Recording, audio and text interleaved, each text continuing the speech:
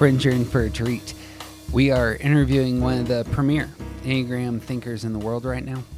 Joey Schewee is extraordinary in her understanding and depth of insights on all things enneagram. We're going to spend a month going through this interview, and it's seldom the case that TJ and I are challenged, pushed, have to pause for a couple minutes to go, okay, I need to get my head around this. And just routinely, over and again, Joey just brings the pain. Could not be more excited for the topics that we hit here. Do hope that you enjoy it. Just be prepared that this is a little bit higher level. Let's be honest, this is a lot higher level. But we want to push into that kind of world, into that space, and push into new and interesting things, and discuss what's next in our Enneagram study. So it's my pleasure to introduce the great Joey Schewee, and as always, the officially awesome TJ Wilson. I'm Jeff Cook. And I'm TJ Wilson. And this is Around the Circle. I'm walking slowly, I'm taking my time. All I could talking is starting to rhyme. I'm letting go of lonely, letting go of strife. I just can't get enough of this beautiful life. The Enneagram is a map of the human personality. It's a tool for navigating relationships, creates language for what motivates us, and helps us to look at the way we look at everything else. Most importantly, the Enneagram's a mirror because sometimes you need help seeing yourself. My name is Jeff Cook. I am a philosopher in Greeley, Colorado, and with me is TJ Wilson, businessman, lover of theology, and Enneagram ninja. I almost forgot your description there for a second. We're actually not with each other. We are across town from one another today. It's true. You messed up my hello. All my fans are going to be so upset about it. No, we're not re-recording this because we have a guest. The great Joey Schewee is with us. Joey is a Enneagram teacher, consultant, Enneagram 8, living outside Dallas. I'm sure there's all sorts of things we could say about you, Joey. How do you introduce yourself? I just essentially say that I'm someone who grew up knowing the Enneagram. I learned it when I was 19 and I'm 45. So 26 years of using this lens in life makes for some interesting conversations, definitely. Yeah. Been swimming in these waters for a while. Yes. There is something about, I see it with my kids. I see it with, we have friends who teach Enneagram and their kids. When you grow up learning Enneagram about yourself in formative years, when I listen to those people speak about Enneagram, it's always different for me. Like there's like a bone level understanding where the rest of us are still trying to catch up. Do you experience that? I love that term. Bone level is awesome. Yes. I mean, people ask like, oh, is it all you talk about? No, it's absolutely not all we talk about, but it is kind of ingrained in us. So it's difficult. I don't know that we do see the world without it, honestly. My husband and I, because we both learned it at 19. Right. It also helps a lot with like conflict and dealing with like all of the things that that the rest of the world doesn't know how to talk about. Those of us steeped in the Enneagram kind of have this cheat spot. Absolutely. Is there ever I know what you're doing here that takes place in terms of the dialogue between you and family? Honestly, it's not an I know because it's so prevalent in our household. You know, our boys, we have a 17-year-old and a 14-year-old, and we raised them both knowing what they were and talking about it. So to the point where our 7 will say, he will reframe and then say, oh, there's a reframe. Right. Like it's just so much ingrained in kind of our language in the home. Just self-aware. Yeah. Love that. Enneagram 8s. I don't think that it's, so my oldest is an Enneagram 8. There's all sorts of things that I think the rest of us feel like we know about Enneagram 8s, but it seems to me there's a handful of things that most people do not know, do not understand about Enneagram 8s. What are some things that come to your mind when thinking about 8ness and what other people don't know or don't understand? Well, I grew up with my mom teaching that 8s are the most misunderstood number. And that always resonated for me. Yeah. So easy to jump into that topic. I think one of the biggest issues that I realized and continue to observe in others is people are shocked to find out that we're not thinking about or focusing on them as other people. And they usually assume that if we're not focused on them, if we're not focused outside of us on other people, that we're focused on ourselves. And that is a huge misconception, because I don't focus on self. I focus on tasks and getting things done and making things great and big and better. And so I think that's probably one of the main ones, because I'm so naturally self-confident. And I say that about 3s, 7s, and 8s. We all have, I think, the highest levels of self-confidence naturally. You combine that with people thinking about me when I'm not thinking about them, or making assumptions about me. And what they make up is usually very off from what is true. Right. Yeah. It's really easy to confuse self-confidence with self-centeredness. Yes. And they're not the same thing. Correct. You're married to a 9? Married to a 9. I suppose the same thing could be said about 9s. When thinking about the things that other people don't understand about 9s, what comes to your mind?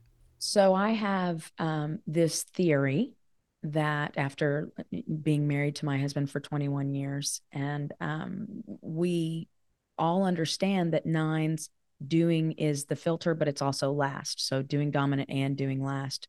So we kind of, I think the general understanding and thoughts are that 9s then just choose between feeling or thinking. And I don't think that's true. My thought is that 9s process with thinking and logic and observation and objective reason. And it's an interesting thing, because 9s will usually test in other systems with high feeling. And I don't think it's about an emotion. I think it's just about deferring naturally to others. So one of the biggest misconceptions I think about my husband and other 9s is we assume because they're deferring to us that they have all of these emotions behind that I don't find to be true. I think they look at life very objectively and without emotion. I think observation and objective reason is first for them. For those of you who are new to our material, I'm an Enneagram 1. TJ's a 9. Anything resonate with you there? Yeah, that makes a lot of sense to me. I would describe my understanding of feeling much more in the line of empathy than in touch with my own personal feelings. Like I don't lead with feelings, but I get other people's feelings. And I'm asleep to myself, so that makes sense. Bang. Well, we're going to talk quite a bit about all sorts of things, from theory to family dynamics. As said earlier, Joey, you are a specialist in Enneagram and family. And so just to start there, and you do quite a bit of work with business, with corporations, bringing in, doing trainings. What is the difference between those two worlds when you experience, I'm teaching people Enneagram in business and the chemistry there versus teaching folks about their family dynamics? Honestly, there's less difference than you would think. Yeah. Both ways, we tend to, Billy and I kind of tag team on Enneagram and parenting. We both run our account, and we both go and teach that nationally. And usually we are hired by churches. So you've got that spiritual element that you can tie into it. Mm-hmm. But if you're following our Instagram, I don't tie the spiritual piece in to Enneagram and parenting. And so it's very similar to how I approach it in the business world. And that is I really like to focus on our centers of intelligence and how are we using them, in what order, and why are we leaving one out naturally, and how do we kind of bring that up? Yeah. And while it marries well with a spiritual journey, it's just as successful, in my opinion, when you're just looking at it from a strict motivation standpoint. I would also guess that a lot of that comes out of not only your particular personality, but also your upbringing, your experience with the Enneagram. There are people out there who are seeking to use the Enneagram in a corporate world in a way that is less conducive to being similar to parenting. And I having had experience with the type of teaching that you have also been exposed to, it's if you're doing it right, there's not that much difference. Correct. I mean, that's very objective of you. Again, there's that logic and objective reason coming in. I'm fascinated by, because most people learn it, it's kind of the way it came to be known and popular is with that spiritual tie. I think people, what they try to do is take that and morph it and make it fit into corporate. And that doesn't, people in corporate America who are trying to learn how to get along with each other don't want to know. You don't want to hear this is your sin that you're working with. Right.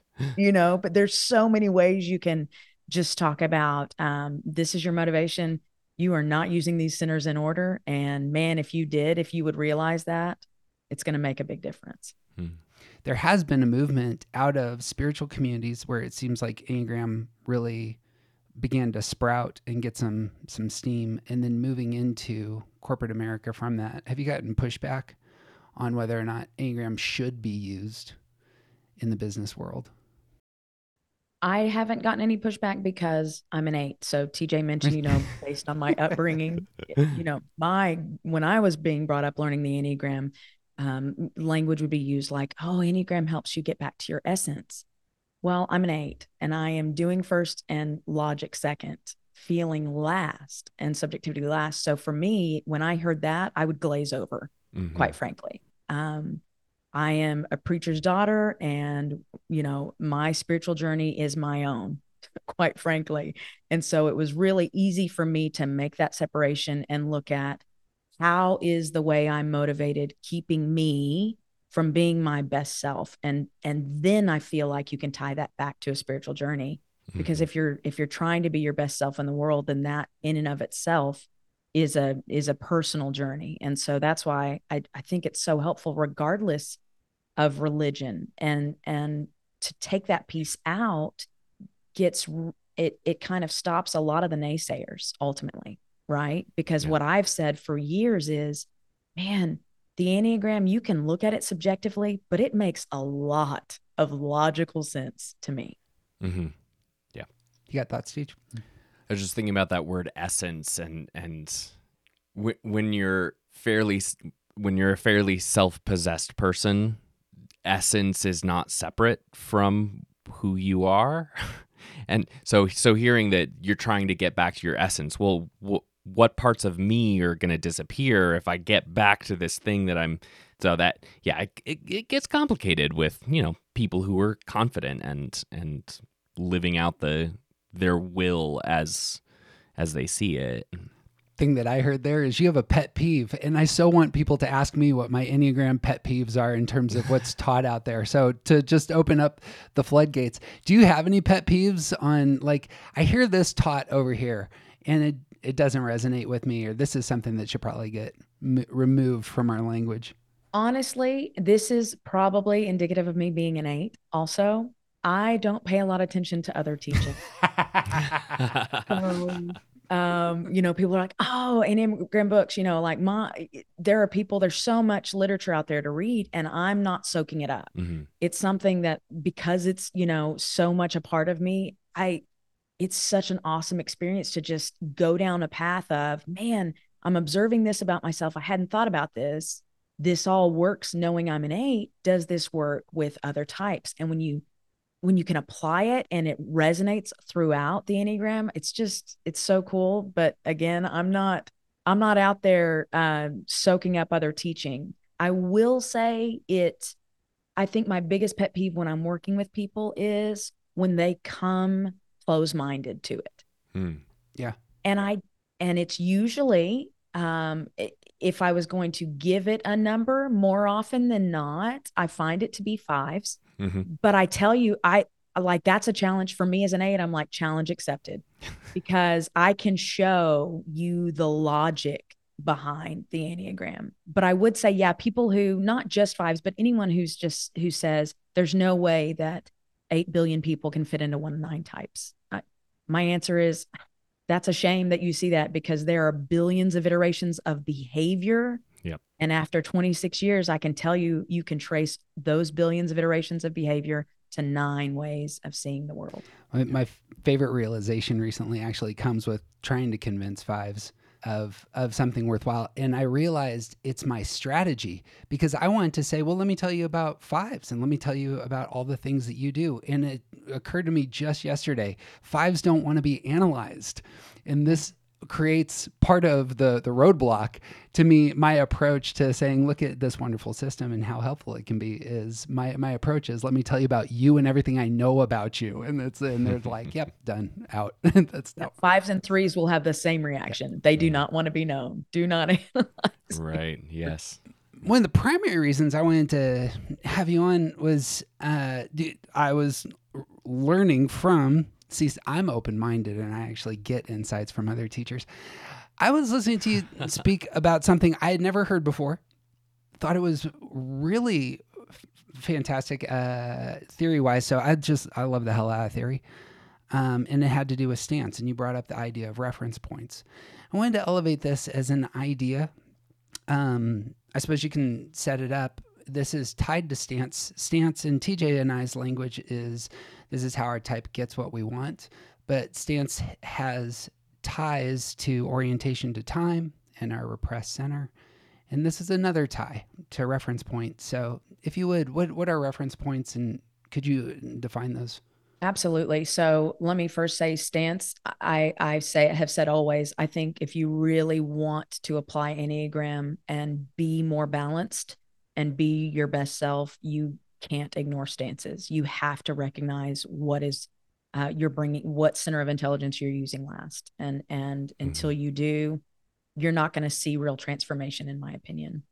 And so orientation time is big. I tell you, Jeff, where I ended up really focusing on that reference point was in my attempt to teach stances, because I actually teach in stance order. That's how much weight I put on stances. It was clear to me that aggressive, to talk about the stance that is 3, 7, 8. So aggressive and assertive are the two terms used more often. I get that. I think it confuses people because 3s and 7s aren't always assertive. I mean, we're all motivated. What I try and teach people is we're all motivated aggressively to get our way. We live the easiest in the illusion of control. But it was clear when you look at the dependent stance, 1s, 2s, and 6s, they're called dependent because, Jeff, your reference point is outside of you. You'll never be able to change that. And TJ's reference point is internal. So 4s, 5s, and 9s are withdrawing. So I think that's a great term. So it's like, man, we've got dependent and, and withdrawing. I think they're named based on their reference point. How can we translate that for 3s, 7s, and 8s? And so the term I came up with was independent. And the way I like to teach that is 3s, 7s, and 8s. Our reference point is ultimately wherever we want it to be. It's not internal and it's not external. It's independent. And the way I describe that and teach it is I say, the world could be blowing up next to a 3, 7, or 8. And we can choose to do something about it. And sometimes we do. The big piece there is we can also stand independent from it. We can stand next to it and be unaffected by it. And I don't see that happening with any other type. I think 1s, 2s, and 6s have to respond to it, and 4s, 5s, and 9s more often than not withdraw from it. But 3s, 7s, and 8s have that independent reference point. And so I'm actually, for my publishing work, I'm renaming the stances based on those reference points. Yeah, I love that. We have had many conversations amongst ourselves, but also with other people about aggressive, assertive, like what's wrong with these terms and which types are more likely to dislike them. And 3s almost across the board hate the word aggressive because they feel like that paints them in a negative way. And like the idea of independent is, and you still have to consider that, like, I might get involved if I want to, but it is not dependent on other people or what the situation is. It's entirely my own choice at that point. That's great. I love that. Awesome. I associate control with body types and the desire for control. and hear that the word at least is moved, and this can happen a lot of times in Enneagram, but moving it to 3, 7s, and 8s, I can also see the control there as well. Do you see a distinction between the desire for control between body types and assertive types? That's an awesome question. I have always said 3, 7s, and 8s, we live the easiest in the illusion of it. And because life kind of goes our way, because we can stand independent from it not going our way, ultimately. And so I think it's tied to that independent reference point. I do find, Jeff, 1s, 2s, and 6s generally to be the most outwardly controlling numbers. And I believe that's because your reference point's outside of you. And there's so many things that I want to talk about, but one of the things I want to bring in here is I believe that our stress and secure lines are, once we recognize them, all it's doing is mapping how we're connected to the other centers of intelligence. And so what I teach in corporate America is, and parenting, is you've got your dominant center, and then you have that stress line is more than a stress line. It points to the center that supports your dominant. And so when you look at, first of all, there's a shift with 3s, 6s, and 9s. 3s take in with feeling. They read how they're coming across, but they're processing with doing. They're not processing with logic and observation because that's too slow. And we talked about TJ, you as a 9, you actually shift down to process with logic and observation. And 6s who love information, they want the information and analysis. They're going to ask all the questions. They're going to ask opinions, but they're not making decisions until they decide how they feel about it. And there's such an awareness of other people. I think that's why 6s are called the true team player. So ultimately what you're looking at is a shift when you look at what we process with. 3s end up processing with action like 8s and 1s. 9s end up processing with logic and observation like 5s and 7s. And 6s ended up processing with subjectivity and people awareness like 2s and 4s. So once you acknowledge that shift, I think what happens is we can point to what supports our dominant. So if you look at 1s, 2s, and 6s, and we all know that thinking and logic is last. What that means is 1s, 2s, and 6s, what you share is subjectivity and action. So you all feel very strongly about doing, but your reference point's outside of you. So it's not just your doing, it's the doing of others as well. So that's where that outward control comes. 4s, 5s, and 9s, man, you are the most stubborn numbers.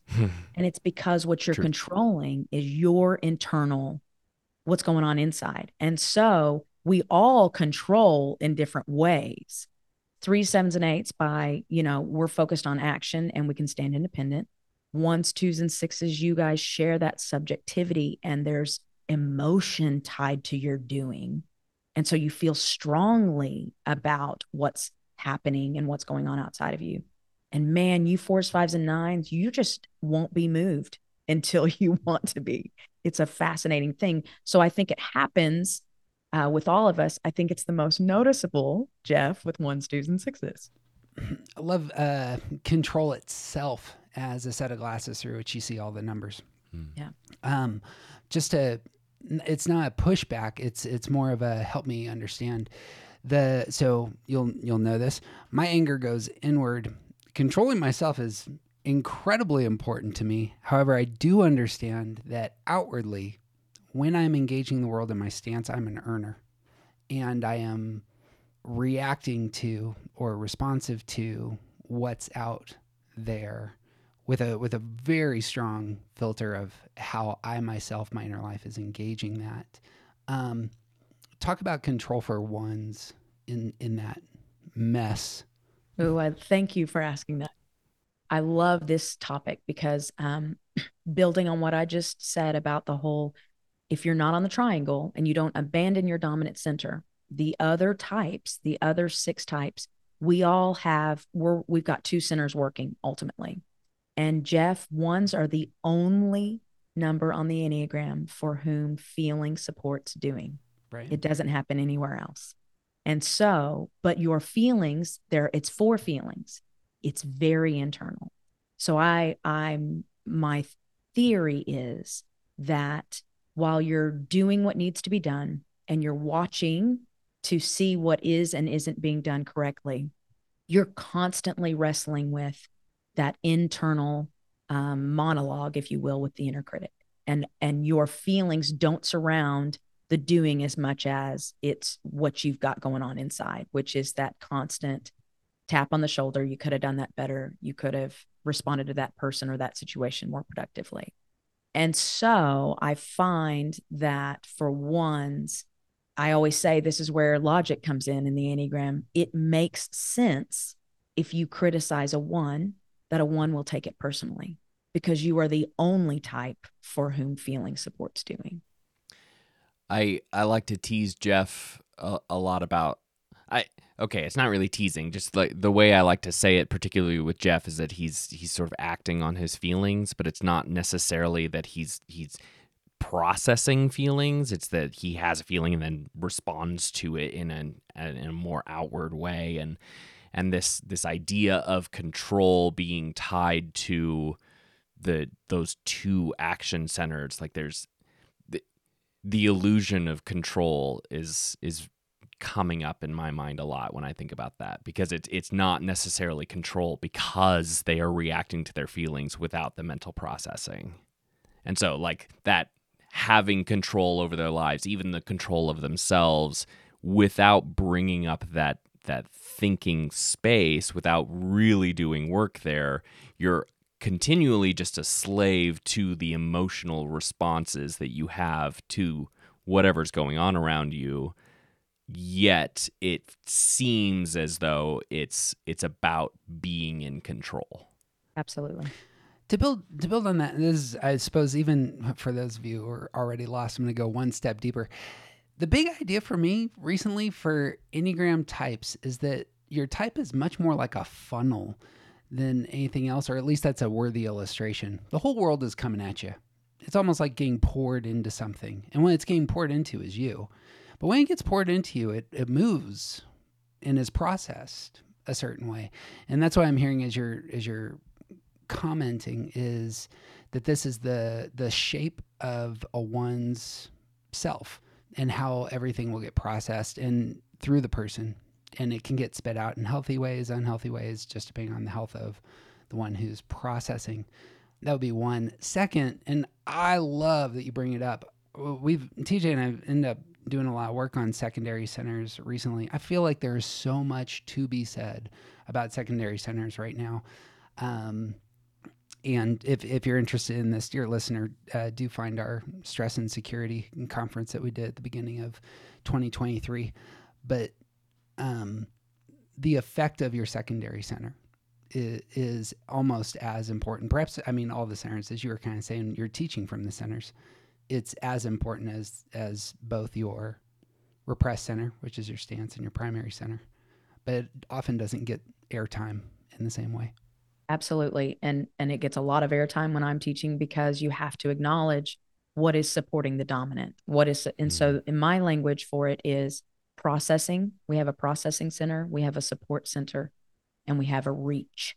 And so our support would be that stress move, and our reach would be that secure move, unless you're TJ and other 9s and 3s and 6s. And the reality is you're rocking with one until you are conscious of Enneagram and really applying it, because the first is your dominant is just that filter, but you're processing with one. So 9s, TJ, you know this, you think through, there's a lot of observation and a lot of objective reason that makes up your life. And 3s, I think fake it till you make it came from 3s. And it came from 3s who read others just long enough to get done probably what they want to get done, to focus on their agenda. And so it's just action. And 6s, I usually call it, they get on the hamster wheel in their mind. And they're so busy gathering information because that's the wheelhouse, that's the filter. But what they're ultimately delaying action for is until they decide how they feel about it, because they're more comfortable with heart than they are with head in their thinking. So in terms of secondary center for the harmony triad, for 3 6s and 9s, you're comfortable saying the secondary center should be associated with their stress number? Ultimately, yes. What I'm saying is you can associate it with the stress, but it's not a stress move. Correct. So the way I teach it is I say it's just because TJ's processing with logic doesn't mean it's a stress move. It's a shift that causes him to stay longer in thinking and observation than he normally would. Usually it takes that stress move. His stress move is to 6. So once you understand the shift, once TJ realizes, okay, I'm not doing, and now I'm realizing the 6 pieces, people are counting on me. I got some responsiveness hardwired into me. I actually need to pull that trigger and do. And it doesn't change that his reach is still 3. And I believe for 9s, the reach is, the way I like to say it, TJ, is, 9s, you struggle with intuitively with your presence doesn't matter. Mm-hmm. And your reach is 3. And I always say, have you ever met a 3 who didn't believe their presence mattered? Right. And so once you hit 3 and you understand, man, I know something is mine to do. I've recognized the responsiveness of 6, and I can do it. It's mine to do. Then you're more balanced. Right. But it takes 9s a little bit longer sometimes, and 3s and 6s. Yeah, I find that the slide into stress is it's sort of natural and uncontrolled oftentimes, and finding good things there is I'm learning for that to be very helpful of finding the good tools. But that move into 3, I hear so many people teach about. It's like the way that you pick up some of the 3 things, and realistically, the self-confidence, the ability to sort of like do the things that I know need to be done, as opposed to normally just sitting back and sort of like waiting for things that need to be done to come to me. And yeah, I like that idea that it takes longer, because it does feel like a lot more work to move into 3 to pick up some of those things. Once I get going, it's fine. It works. But thing that I hear there, so I'm married to a 3. Her move in stress ends up being to pacify, to separate, to lock down in a space where her action is, how do I stop acting in a 9-ish way? And so the type of action that 9s can engage in is, how do I make everything more stable, more calm, more peaceful? That's her stress move. The difference here being the secondary center is that she's incredibly active as a person. And so I wouldn't have associated the 2. And I don't know if you can speak to that in terms of the distinction there. Do you see where I'm going? I do. And ultimately what I'm trying to say is she shifts, she takes in with reading the room and relationships and people and getting along with others.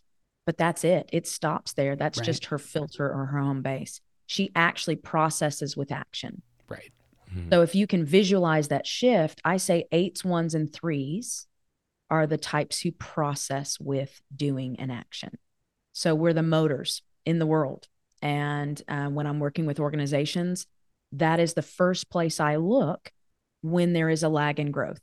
I can look at that executive team, and if there is a lack of motors of 8s, 1s, and 3s, then nothing's going to change until you get some doers in there, ultimately.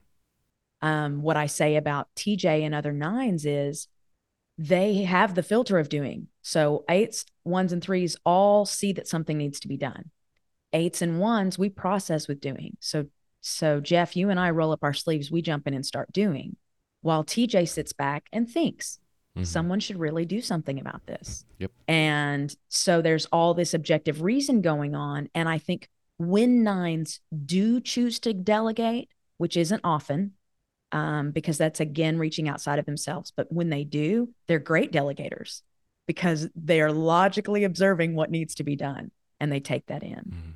Then you've got that shift. 6s move over and take the place of 3s. So once it happens that way, what I'm trying to say, Jeff, is like, for your wife, she trusts her doing more than she trusts her feeling. Correct. TJ trusts his thinking more than he trusts his doing. Yep. He naturally defers to others, and he trusts his logic and observation much more. And sixes trust their feeling and their heart and their read of others way more than they trust their logical brain. You want to talk about repressed centers on that front then? I mean, that's the natural jump is it's because they are repressed in feeling, thinking, and doing. Yeah. Yeah. When you look at it that way, ultimately, I think 3, 6s, and 9s, you make up for. So the way I say it is you hit the imbalance earlier than anyone else because you don't use your dominant center to process. But the other piece of that is you're interconnected. No one else is interconnected. And so you can move through the centers of intelligence faster. Like, quite frankly, TJ, when he's conscious of it and making it a, making a point to observe and draw from the other centers, he can move through the other centers faster than you and I can, Jeff, because 3, 6, and 9 are all interconnected. And because I'm a winner. And I think that piece of what's repressed is fascinating when you look at 3, 6s, and 9s. I actually believe, TJ, that that 9s are the truest type to be able to choose one or the other. I think it's a little bit more difficult for 3s. I mentioned earlier that 8s, 1s, and 3s, because we process with doing and we're the motors. Again, that logic in the Enneagram, I don't think it's by accident that our stress lines, 8, 1, and 3, are the 3 withdrawing numbers. So I call them the stop numbers. So your wife has a 3, it's 9, mine is 5, and Jeff, yours is 4. And so what's hardwired into each of us, 8s, 1s, and 3s, is if you understand that your stress move is there to take care of you, the very thing that 8s, 1s, and 3s need to do to be more healthy and more balanced is stop. And it's the last thing we're wired to do. Right. All 3 of us can kind of work ourselves beyond emotion or anything unsettled. So I think when we start to feel that internal stress, which is the tap on the shoulder to stop and slow down, we actually are wired to do the opposite. One of the most helpful things that I learned from me on this front of reference points had to do with what ties the head triad together. For whatever reason, when I hear 5, 6s, and 7s, I have a real tough time seeing the through line because I want to talk about fear. I want to talk about thinking, but there's got to be a different through line. And you use the word in terms of what fuels the triads. The through line became a lot more clear to me here. And for 5, 6s, and 7s, you talked about anticipation being the fuel of them. This relates to this in some ways, but can you talk about what fuels each of the centers? Absolutely. So I mentioned that I teach in stances, but I always start with triads because I think it's so important to look at A, what you value, and B, what fuels you. And I think that can be found in triads. So the language I use is we can value elements from every center of intelligence. You'll know it's your dominant center if those are the values that are influencing daily decisions. And for 8s, 9s, and 1s at the top of the Enneagram, they represent the doing center, the gut triad. And so what we value is actually going to be tied to practicality and implementation. And quite frankly, I've been teaching in enough rooms where when I bring up anger, people don't love to hear that at work. You've got, quite frankly, you have it. I find that it widens the gap between unapologetic 8s and everyone else. Ones don't want their peers and especially their subordinates knowing that they're fueled by anger. And then it just confuses everyone, when they hear that about 9s. And so the term that I came to, because anger looks so different for all of us, is determination. The 3 of us are the most determined numbers on the Enneagram. 8s, 9s, and 1s are all fueled by determination. And then when you look at everything under that, so 8s, 9s, and 1s are at the top, everything under that, I don't believe that teachers have effectively separated thinking and feeling. Because, and I find it more often than not, Jeff, when ones, twos, and sixes are just confused that thinking is last because you're thinking all the time. And so I knew I had to, when I was in rooms trying to make this as practical and applicable as possible, that I needed to really identify the juxtaposition between those two centers at the bottom of the Enneagram. And the way I do that is I say that the feeling center, absolutely, that's where emotion comes from. But it's also where people awareness comes from. So I call it the human-centric center of intelligence. Right, and if we aren't drawing from feeling, we're not aware of other people. And so twos, threes, and fours, what they value that influences daily decisions is tied to getting along with others. Relationships, interpersonal dynamics, emotional intelligence, all of that is what they're drawing from that influences daily decisions. And the way I like to teach is twos, threes, and fours, there isn't consensus about what fuels them in terms of emotion. A lot of teachers say shame. A lot say anxiety. Our language, Billy and I came up with the term uneasiness within. We believe that twos, threes, and fours are all just what's inside is messy. And you see it in twos because twos don't feel what they feel and they're not in touch with what they feel. They're wired to feel what you feel. And if you ask a two what they're feeling, they're honestly not sure. And I'm raising a four, and fours are very complex because their emotions are fluctuating at a much more rapid pace than everyone else. And then you have threes who disconnect from any negative emotion that they feel. Like they are hardwired to feel negative emotions, but then just immediately disconnect and put something more positive out. And so my example for that is threes are so good at reading that in others. Like they notice that you're not okay. And then you say to that three, yes, thank you for noticing. Now can we process my emotion together? And they can't back out of that fast enough because that's not what they're processing with. If they can do something about it because they process with action, they're all in. But to just sit and talk about feeling, that's uncomfortable. So for those three types, twos, threes, and fours, with what's inside is messy and there's a focus naturally on other people because this is the human-centric center, I think comparison is what fuels those three types. And twos, threes, and fours are all mentally comparing themselves to others. And naturally, competition is going to come with comparison. So it can get there with twos and fours. It starts there with threes. Mm-hmm. Threes want to succeed, but in their mind, you cannot be best unless you are better than. And then you go to 5, 6, and 7. And so what I say when I'm talking about the thinking center is mental energy does not equal logic and objective reason. Right. So just because you're thinking about it doesn't mean you're drawing from that center of intelligence. It's only when you're looking at things objectively, when you're willing to slow down and observe, that you're getting to logic ultimately. And 5, 6s, and 7s, fear looks so different for all of them. 5s, fear ultimately not being able to control their own time and space. 6s will tell me all the time they're not fearful, they're prepared. And so the way I like to say it is, you don't have to check the box of worst case scenario thinking to be a 6, but all 6s check the multiple case scenario box. Like they have contingency plans for contingency plans. And then I'm raising a 7. He's 14. And I say that, you may not see because of the reframing, the fear of 7s, but I am certain that a 7 coined the phrase FOMO. So it starts with a fear of missing out. Mm-hmm. And so fear looks different for all of them. And I think the better term is that they're all fueled by anticipation. That's good.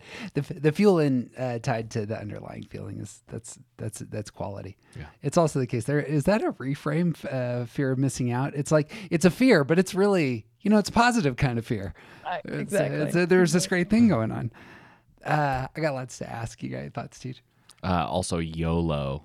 That's one that I'm pretty sure was a 7 that did that. Yeah. Which is for sure a reframe. Absolutely. And I've taught that in different places in the country recently. And I have had now 3, I'm up to 3 5s in the room. When I teach FOMO for 7s, I've had 5 say, well, if 7s have FOMO, 5s have JOMO. joy of missing out. Love when plans get canceled because they get some of that time back to themselves. That's great. I've heard this many times from my 3 wife as well, if you want somebody to join you on that. I believe I heard you talk about this. It's something that I've said a handful of times when it comes to thinking repressed types is that you can see them because they're verbally processing. And the reason that I assume it's the case, the reason that we verbally process is once we say something, then it's out there and then we can take it back in through our intelligence center. So I want to say it so that I can get my intuitions around things. And I assume that 2s want to talk about relationships so that they can get their heart feeling center around it. And 6s are, I suppose, are just going to be in that vortex of they'll say it. And what happens with 6s on verbal processing? They'll trust somebody else with it. I think more often than not, for all 3 of you, it's just your way of, because I think it's a function of your reference point, quite frankly, Jeff. Your reference point's outside of you. And so as you get to thinking, you're bouncing it off of someone else. Like that's the best way for you to kind of ultimately arrive to what you really think. And that's going to involve other people, whether you're a 1, 2, or a 6. I think that's important. You think that verbal processing is a place of connection then for those 3? Absolutely. Worth those types saying that. By the way, when I am verbally processing all this junk, it's really me saying that I care about you. And don't you see, Jeff, that's when you look at the common thread for 1s, 2s, and 6s, is, you're doing supported by feeling. 2s are feeling supported by doing.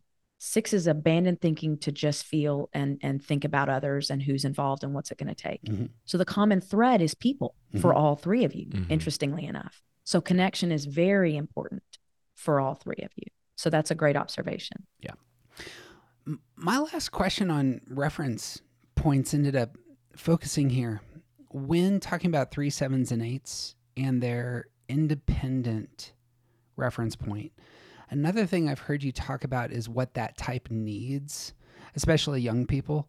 And it seemed like it was the opposite, or perhaps it was something that would support. And what I've heard you say, and I've experienced this again in my life, is that 3, 7s, and 8s need consistency around them.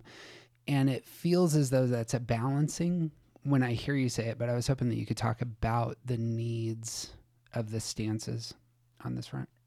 Yeah, absolutely. And I do want, because we started with, how similar is this to Enneagram and work, right? Mm-hmm. And I have found that what Billy and I came up with for what each stance needs in parenting, man, it translates to the business environment. Sure. 3, 7s, and 8s as employees need consistency just as much as children who are 3, 7s, and 8s. And it goes back for that stance specifically to the illusion of control. Because we can stand independent from what's happening, the minute there's an inconsistency, we can take advantage of it and we've got control. Mm-hmm. And so ultimately, that's why we say that 3, 7s, and 8s, you got to be consistent with those children and employees, because the minute you're not, we've got an end to it. It's supporting our own illusion of control. Mm-mm. We take that a bit further to say that that 3s need consistent inner reference checks as children and even as employees, because there is a disconnect from negative and they put something else out. They don't always go back and process that. And my language for that with 3s is, if you just don't go back and process that negative emotion that cropped up, that it was inefficient or ineffective and getting in the way, I picture virtual piles happening with 3s. I think they just kind of build up piles of unprocessed emotions. And when they are forced, and when they do touch on that 9, on that stress move, I think they landed in a pile that got too big. And until they actually take the time to stop, what 9 gives 3s, and TJ, you could speak to this intuitively, is self-reflection and introspection. Mm-hmm. And when a 3 can draw from 9 and do that, then they're dealing with the pile and it's going to stop freezing them up ultimately. Yeah. I think that it's such a weird thing to try and explain to threes, because most threes hear that this is a space to stop doing stuff, and they're like, why would I stop doing things? All I want to do is do things. And when I plan my vacations, I want to plan to do things and have experiences while we're out and all of that stuff. But the real space of the sort of withdrawal for me, understanding threes pulling back in that way, the space that they enter is a space where they don't have to constantly move. It's not about like sitting on a couch. It's about not pouring all of your energy into the next project, into making sure your calendar is checked off for next Tuesday. It's a space where you can be present to yourself a little bit more. Absolutely. My 9 husband has said often that 4s, 5s, and 9s in that withdrawing stance we're doing his last, those types all need to stop stopping. Mm-hmm. Yep. And what I say is every other type, we have to stop or we won't be balanced without the stop, wherever it is, Right. because we all have a line to 4, 5, and 9. Mm-hmm. So we all have a stop built into us, and we need to be aware of that. Finishing that, the 3, 7, 8 stance in consistency, we say 8s need consistent authority, and that takes time, and it takes real conscious effort to be the consistent authority. And that, I think that seems overwhelming for types who aren't as assertive, but it's not might makes right. It's just being consistently saying, this is what's going to happen because I'm the authority in the household. And then, man, 7s just disarm their way through life. They disarm people and they reframe the situation, and they get away with things. And if you're not consistent with boundaries and discipline with your 7, you're doing them a real disservice, because when they get out in the world is going to apply those boundaries and discipline that they never got. And sometimes it can be a lot. So we say that stance needs consistency. Talk a lot about assertive types, 3, 7s, and 8s. Oftentimes in life, actually hit points where they crash. They can no longer control. They can no longer outrun. The language that we've used recently for 3s is they're taking those feelings and just putting them in a file cabinet, and but that file cabinet will blow up eventually with all of that. Would you talk about I assume it's the case when you have not just employees, but specifically when you have children or those who are younger than you, you're trying to, I suppose, help them not crash. Is it just stopping? Is it just parameters? What's the most helpful thing in the life of those sort of assertive types? Well, we already identified that feeling center, which is last for 3, 7s, and 8s, it's our repressed center, is also the people centric, right? The human centric center. And so I've always said, I think it's less about, yes, 3, 7s, and 8s aren't going to be very emotional. Your emotions won't affect us. We'll stand independent from them.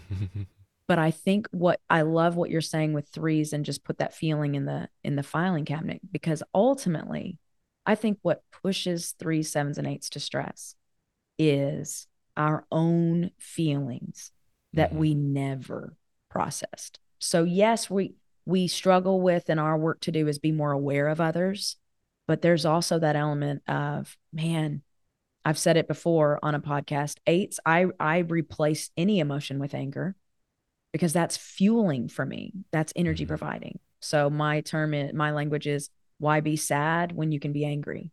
That's so much better in my mind. 7s reframe it, 3s just set it aside. Well, for all of us, we're not acknowledging it when it comes up.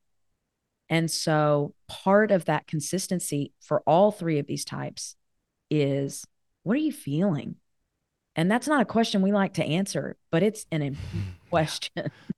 So the predictable pushback from the 3, 7, 8 in front of you will occur, and then what? If we get it more specific, then go back to that fueling emotion. So you're asking 3s, what makes you feel uneasy? Ultimately, you're asking 8s, why are you angry? Sure. And you're asking 7s, what are you afraid of? There you go. That's good.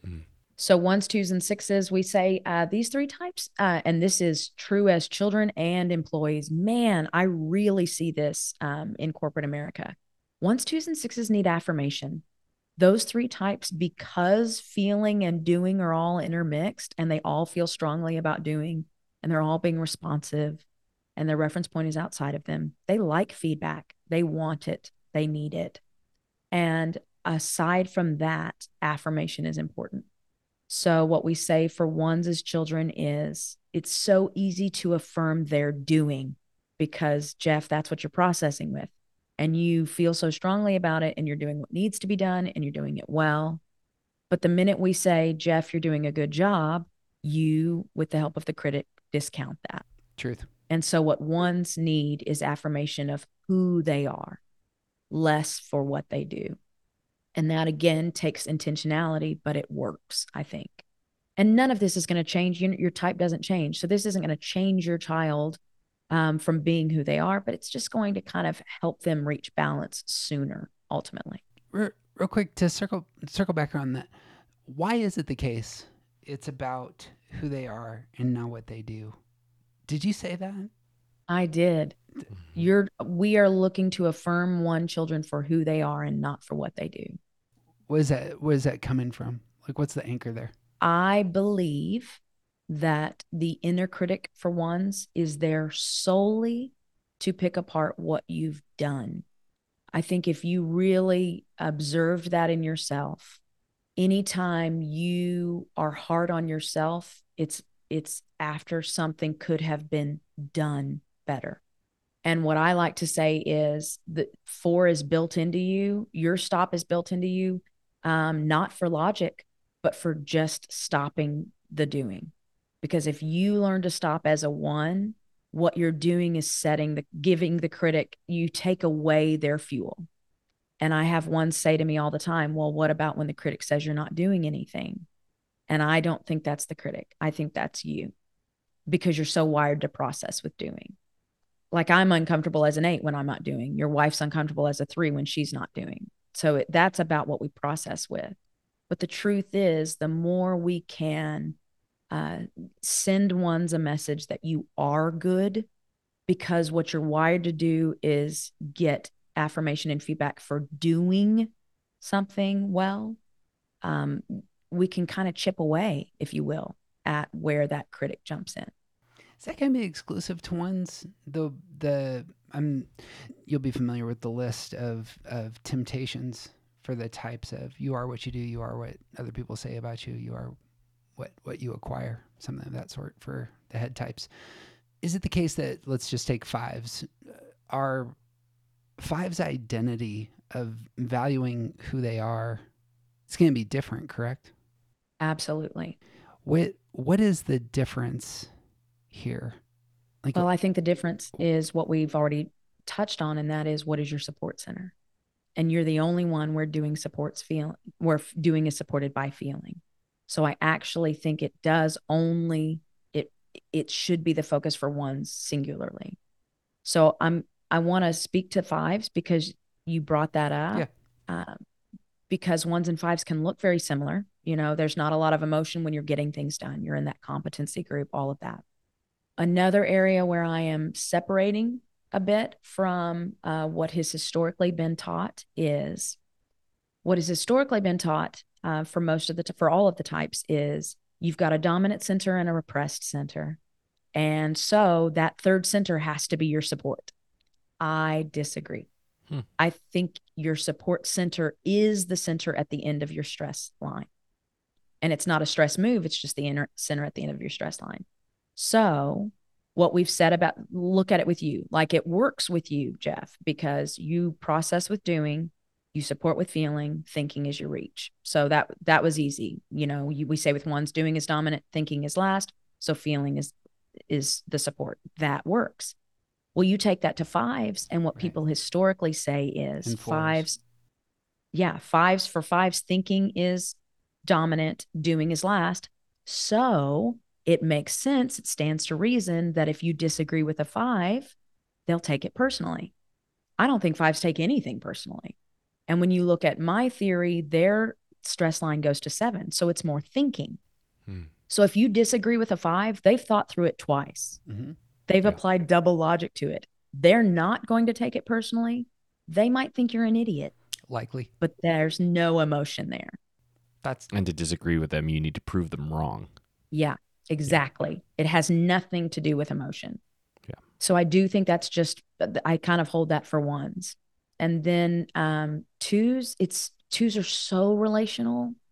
Why? They've got they don't even have a line to thinking.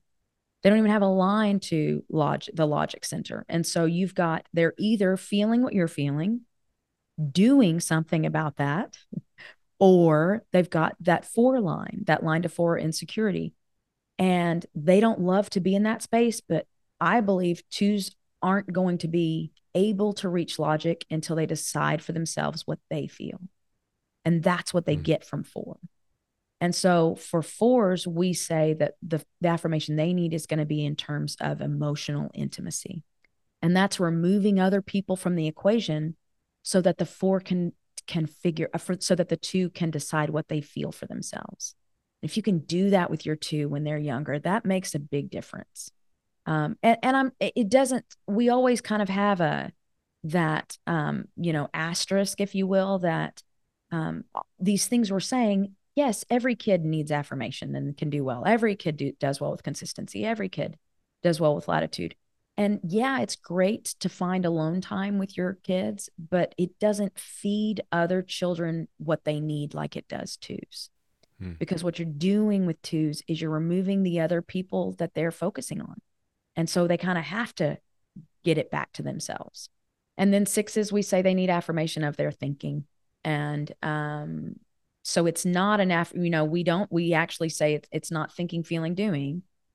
But 6s need that affirmation that, yes, what you are thinking, I know it's very subjective by nature, but you can answer this for yourself. And so we say 1s, 2s, and 6s definitely ask the most questions. That is not just as children.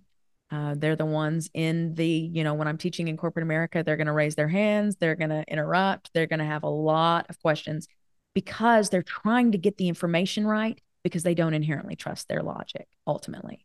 And with a 6 child, if you can, instead of answering for them, have the patience to let them verbally process through their own answer and then affirm that, it goes a long way for 6s.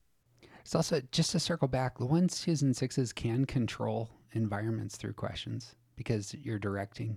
Very well said. Yes, I think that's a great insight for sure. For example, our podcast. I'm gonna take it where I want to go, and not because I have any genuine insight, but because. Go ahead. Sorry. I love that. Well, 4s, 5s, and 9s. I mean, it's interesting because you would think 3s, 7s, and 8s just kind of have it figured out. That's actually where you need to do the most work, so that they don't get lulled by the illusion of control. And then 4s, 5s, and 9s, because doing is last, because they're so withdrawn and observant, we think we have to be way more active with them than we need to, because what we actually need to provide them is latitude. And man, that translates to corporate America as well. 4s, 5s, and 9s, I have said always, doing last, look at every center that's repressed. For 3s, 7s, and 8s, feeling last doesn't mean we don't feel. It just means it's last. 1s, 2s, and 6s, more than most, Jeff, that it doesn't mean you're not thinking. It's just pretty subjective until you stop and kind of take out the external distractors. Well, for 4s, 5s, and 9s, they're doing all the time. They're actually quite active. The piece that is so real is you're doing what you want and what you like in the order that you like and that you want, and on the timeline of your choosing. And so what we say those children need is latitude. Because that opens up doors for them to move? Or what is it about latitude? Because it keeps you from hitting the wall of stubbornness. Okay. That you don't even know you hit, because 4s, 5s, and 9s reference point is internal. So they're the most difficult to read.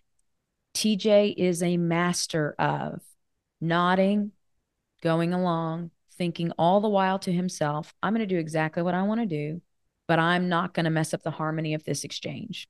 And if you, it's futile, I guess is what I would say, trying to force a 4, 5, or 9, because they're still going to do it on their time. So when you offer that latitude, and what we say specifically for 9s is give them the latitude to not have an opinion. TJ sees things from both sides naturally. And so when you force him to have an opinion about something you think is important, it may not even be on his radar of importance. And we always remind people, and TJ, I'd love your thoughts on this, that don't worry, because if your 9 doesn't have an opinion, that doesn't mean they're swayed by peer pressure. Just Right. because he goes along doesn't mean you're going to ever be swayed to do something is not Right. good or right or what you want to do. Yeah. Or that we're not invested. Like, this is a thing that I've had lots of conversations over different jobs and family and experiences and whatnot. Like, me not having an opinion to offer in the space where it should be offered means I'm not invested. But that's a wild misreading. It's that I don't care how we move forward. I'm on board, or if you put out an idea that's bad, I'll tell you it's bad, but I don't have anything to put into this space. It does not mean that I'm not invested. Absolutely. And just an aside there, TJ, one of my biggest observations that I teach with, when you look at 5s and 7s and 9s, if you ascribe to that, 9s shift to process with logic and observation. 5s have no line to the feeling and people center, and 7s have no line to the feeling and people center. You're the only one who processes with logic who has that line. Yeah. So the way I like to say it is 9s are the most relatably objective number on the Enneagram. And if you allow latitude, you get so much more out of 9s, because what you're getting is that relational objectivity, which is pretty cool when you can wait for it. Yeah. And then we say 5s need latitude. So 9s need latitude to not have an opinion. 5s need latitude to be alone. People drain, whether they chose to be there or not. 9s usually say they get energized by others. 5s, it's an energy drain regardless whether they chose to be there or not. And I think we make a big mistake with our 5s as children, because we see them and observe them enjoying that alone time, and we think you need to be socialized. And we pluck 5s from, the safety and security of their collections and, their books and being alone. And we put them in a social arena of our choosing without giving the 5 the latitude to choose. And that doesn't go well. Mm-hmm. And 4s, I can say without reservation that the greatest thing we did for our 17-year-old who is a 4 is we gave him the latitude to be fluctuating. And that's what 4s need. They don't feel understood. They feel like they're too much. And I think most of that feeling comes from the world reacting when they are disappointed instead of allowing them to come back up. I'd love it if you could put a little skin on what it means to give latitude for fluctuation. Absolutely. I have a very specific answer. We knew pretty early that Will was a 4. Interestingly enough, we have a 7 and a 4, and they look a lot alike as children. Mm-hmm. They both like to know the plan. They don't do well when plans change. So we were kind of going both ways. And we landed pretty squarely on 4. Will was probably 5 years old. Sam had been sick. And what we teach about 4s that's out there and very true is 4s can't help but see what's missing. And so Sam was sick, so he was staying home with me while Will had to go to school. So that's first what's missing. And you notice the disappointment that Will's sharing. Then when I took Sam to the doctor, we needed a prescription. We were at the pharmacy, got some Spider-Man sunglasses while we were waiting. Perfect. Yeah. Awesome. So 5-year-old Will comes home from school, didn't want to go. Sam gets to stay home with mom. And now Sam has Spider-Man sunglasses. Mm-hmm. And so he wanted a pair. That's understandable. We said to him, done. We can get him on our way to church on Sunday. We are late to church on Sunday. Naturally. Not because of my 9 husband. My 9 husband is actually very punctual. It was usually because of me, because, right, it's just my world. We're all just living in it. And so we're late to church and we say to Will, we're going to have to get your sunglasses after church. And what we get from the back seat is that very familiar, deep sigh of disappointment. Something else not going like I thought. Yeah. And I remember vividly looking at Billy. He was driving, and I turned to Will and I said, "Hey, bud, I get that you're disappointed. And we could be later to church. We could be extra late and we could get you those sunglasses. But I know that you're going to have something else crop up that you're going to be disappointed in later. So I'm glad you have this space to put your disappointment now." Now, you got to be careful with that because you can't be patronizing with fours. And we certainly weren't. It was very sincere. But the truth is, the skin on that, TJ, is from that moment till now, 12 years of when he's expressing disappointment, we're not reacting to it. Yeah. We're allowing it. And what we do, Billy describes fours as being on a roller coaster. That's a great metaphor because, fours are fluctuating and the rest of us are not. And when you react to that and you try to get on it with them, it doesn't work. Mm-hmm. And so what Billy says is we don't get on the roller coaster with him, but we don't leave the amusement park. We're right there when he gets off. Yeah. And what that naturally does, not reacting to the lows or the highs, I think we more often than not react to the lows. What we're doing is we are putting a natural floor and ceiling on his highs and lows. And the more we can do this, the more we bring his highs and lows into that. Mm-hmm. And so that's ultimately what that means. Yeah. It's a famous story that involves you, Joey, about loving other people the way that you want to be loved. As you're talking, all I'm hearing is parenting the way you wanted to be parented here. A primary question I wanted to ask you was about 8's parenting 4's. And as you're speaking, I'm like, oh, there it is you want consistency.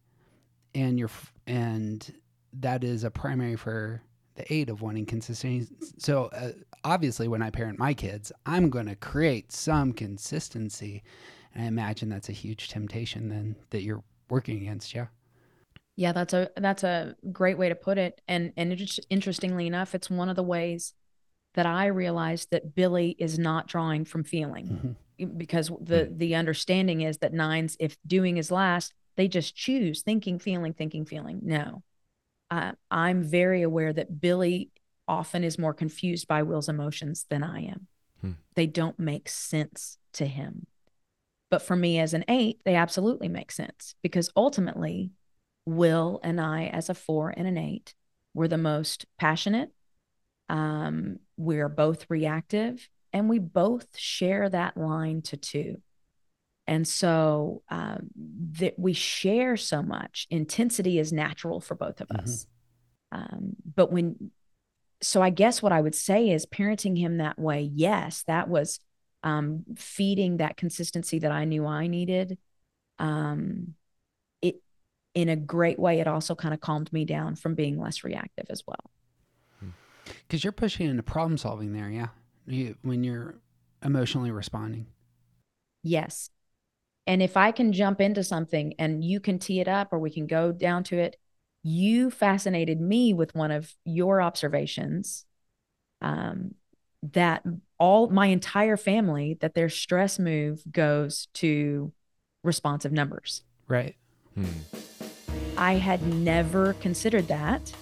And I think one of the reasons I hadn't is what I recognize more than that is our harmonic groups. And if you want to tee that up, I'd love to give my theory because I know you kind of love that space. I do, but we're going to save it for next time. Friends, it would mean the world to us if you share this episode with somebody you love, preferably people who want to get into a little bit depthier discussion about the Enneagram. We're going to do fun things with this conversation with Joey through November, so look for something interesting next time. All the links to all of our stuff is at aroundthecircle.org. You can connect with us on the Instagram and on Threads. Using Threads quite a bit more. Find us on Threads if you haven't yet started doing the Threads. And that's what I got. TJ Wilson is officially awesome. I'm Jeff Cook. Who you aren't just isn't interesting.